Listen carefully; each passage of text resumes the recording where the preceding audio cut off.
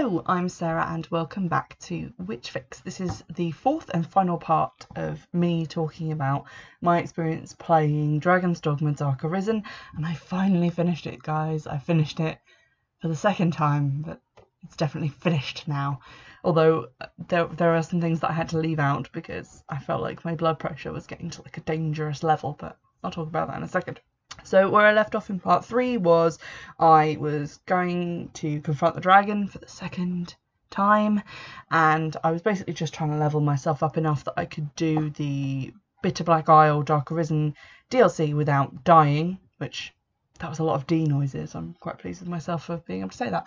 And so I was trying to level myself up because I tried it at like level 57, 58 when I first restarted the game, and I got slaughtered, so I went away and tried to go up a few more levels, and I ended up going back to the Everform and getting a bunch of wake stones, I think like 12, and they're quite heavy, like they put a lot of weight in your inventory, so I only took like 3 of them with me at any one time, but I went straight back in around level 70, I think I was at this point, went back through, and at first I couldn't find where the geyser was, because where I thought it was actually like a little cupboard sized room with a man in it, who was just, this man like turns up throughout Bitter Black Isle just to sell you things, so I found him again, but I'd completely lost where I was meant to go, and then I did find the geyser, and I'd taken in with me a newly leveled up Gwendamere, and I'd taken in obviously 2 support pawns, one of whom was a mage to do like healing spells and stuff, and they also specialised in holy magic, which I thought was quite helpful because it meant that,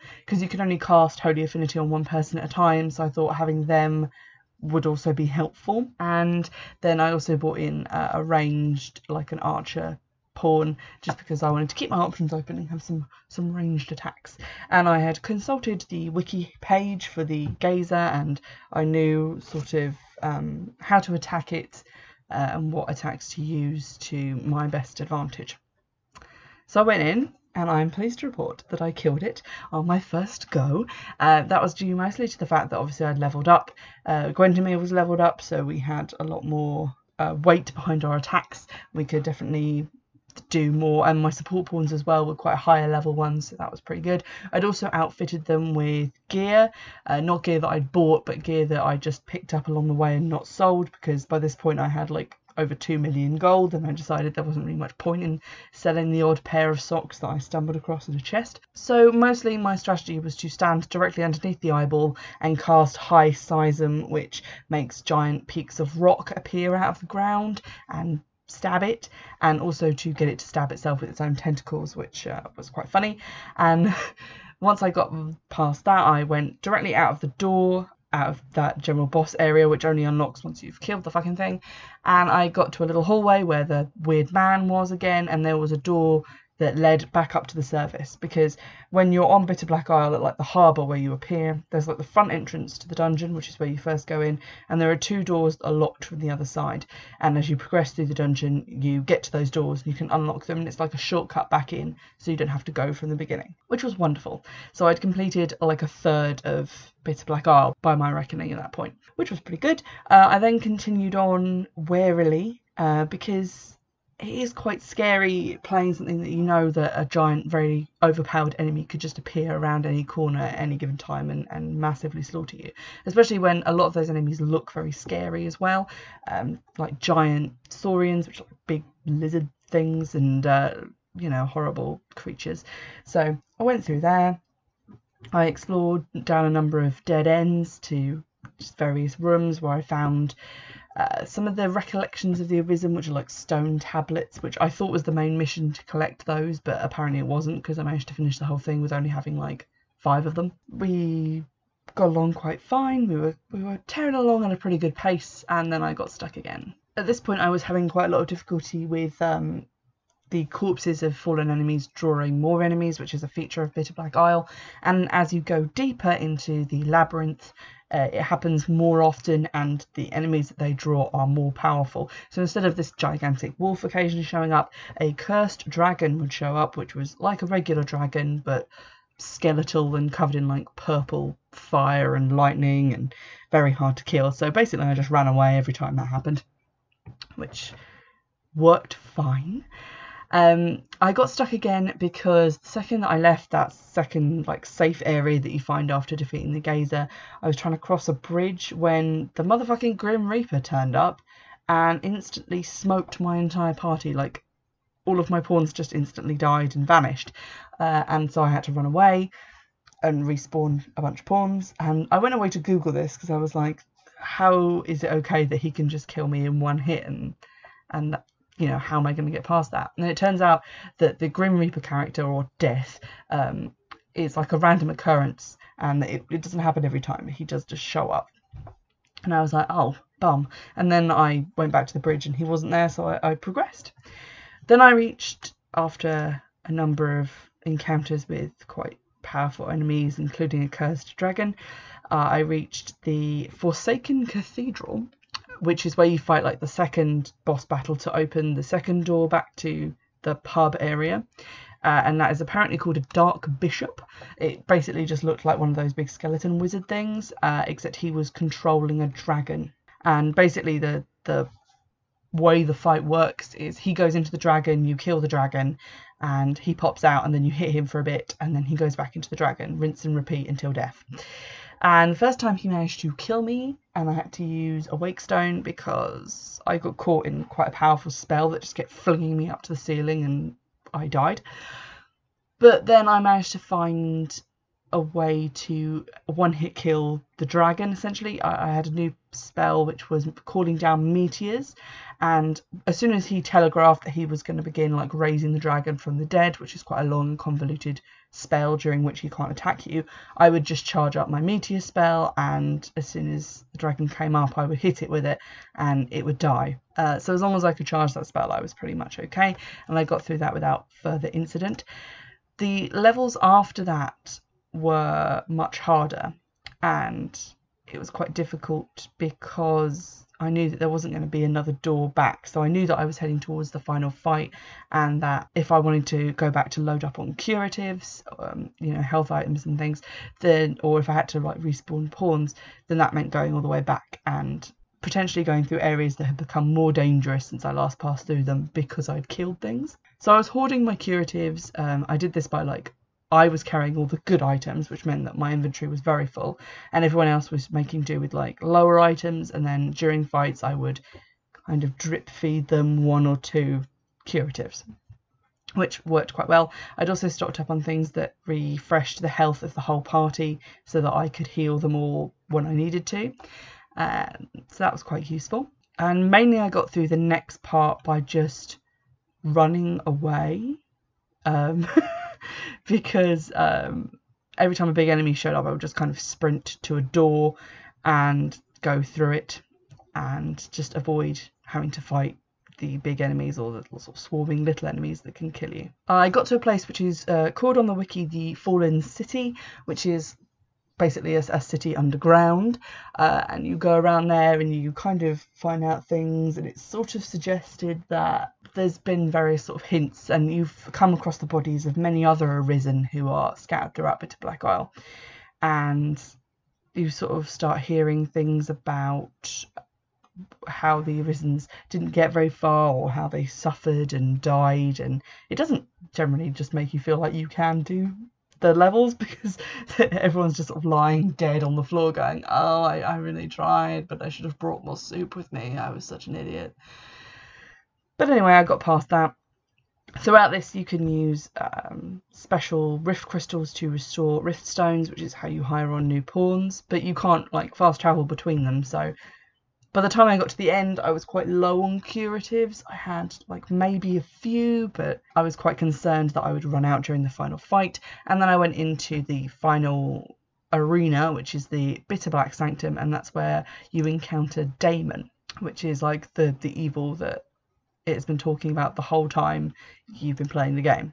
Essentially, Daemon looks like, I guess he kind of looks like Lucifer from Get Out of Hell, but basically like a big guy with like talony, liony feet and bat wings and a tail. So sort of like Beast from Beauty and the Beast, but with like bat wings. And he's very big and very scary. And apparently you get some backstory from this. The lady who brought you to the island was his beloved. and that he was a past arisen, and that he couldn't make the choice that the dragon gives you, which is sacrifice your beloved or fight the dragon. He was like, I guess he couldn't face the dragon, he couldn't make himself do that, but he also wouldn't sacrifice his beloved. He just wouldn't make the choice, and so he was cursed and turned into this like monster. He's a pretty scary guy to look at, I have to be honest. He has like this weird like dragon face on his chest, like he's some sort of like mutant dragon thing. It's very strange. And so you fight him, and there are quite a number of curatives just kind of scattered about on the ground, and there is a wake stone that you can find behind his throne, which was incredibly helpful. And I eventually managed to get through the fight by sprinting really far away from him, charging up a powerful attack while hiding behind a rock, and then launching it at him. So it wasn't particularly dignified, but it got the job done. And that was me finished. I basically completed Bitter Black Isle in the sense that I had gotten to the end of all the areas that there were to explore, and I had killed him. Apparently, to get like the quote-unquote real ending, you have to play through Bitter Black Isle again, and then you will fight Daemon again, but there's slight differences to his form, to the tactics you need to use, and to some of the things that he says. So it's sort of like you're fighting, I guess, this kind of evil entity which has taken shape within him. I have no interest at this time of doing that because I've played the entire game twice already and I feel like I've had enough. But I will be going back to it, obviously, at a later time. After I'd finished the first go-through of Bitter Black Isle, I returned to the main game. I had enough wake stones to just enter the end game for real this time, so I did that so that next time I come to play the game I could just hit New Game Plus and start all over again, essentially. But one of the major differences was once you've done the end game part and you get to the end where you meet the other Arisen who is currently acting as like the overseer, it was me from my previous playthrough. I was wearing the gear that I had equipped the last time I had gone through the final mission, and it kind of made me think about how maybe what the game is telling me is that the me that I was playing as on New Game Plus was actually like the Gwendemir form of me from before, and that it was now kind of this cycle, because each me that came to this end game portion would be stronger and would have more experience. So I thought that was quite an interesting idea, and it was weird seeing myself again, because obviously by this point I'd been through like the game again. I had a lot of better gear and I just looked quite different. So I finished the game, and when I put the disc back in the box, I wrote myself a little note on a piece of paper and tucked it in saying, "Do not start new game. Start New Game Plus," because I don't want to have to go through it as a low level again. I feel like it's unique, and it's the kind of game that you wouldn't just start a new game every time. You would maybe just, if you wanted to play it again, do New Game Plus, and then you'd be able to still create an entirely new character if you wanted to.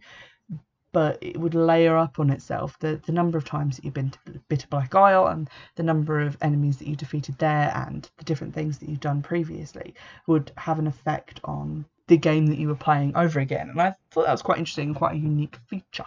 From a witch fulfillment point of view, it definitely fit that brief.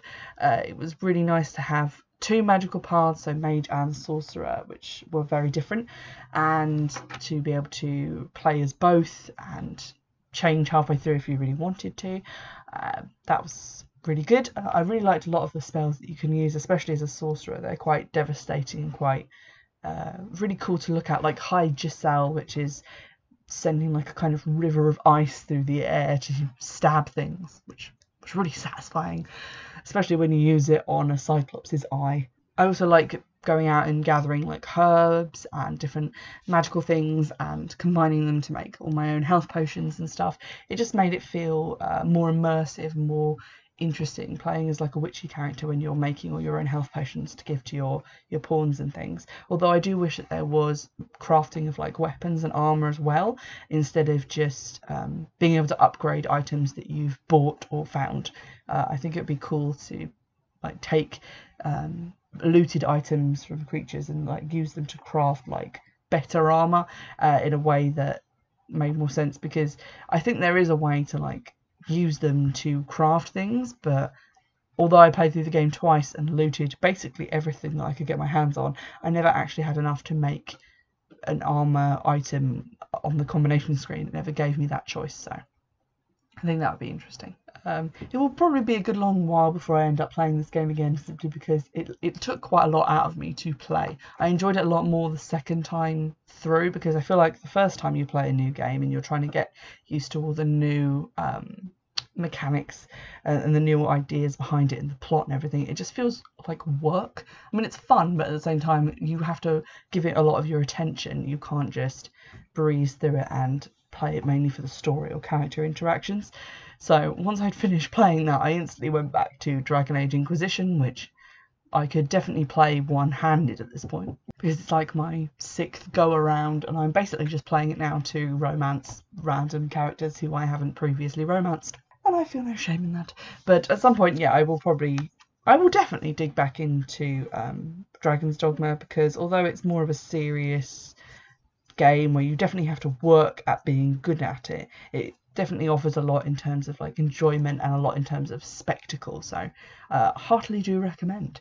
And I'm now moving on to playing some of the other games that have built up in the meantime while I've played it twice in a row. Once I've finished Inquisition, to just kind of wean myself out of the headspace of Dragon's Dogma, I'm launching into some other games which have more witchy themes in it, so stay tuned for those. I hope you've enjoyed this episode, and do get in touch if you have any ideas of other games that you'd like me to play or look at in any way. You can get in touch on Twitter at Witchfix and on Gmail, which is witchfixpodcast@gmail.com. Remember, you can also donate to my Patreon and just, send me any links or anything that you think I'd be interested in as well. I'll see you in the next episode. Bye.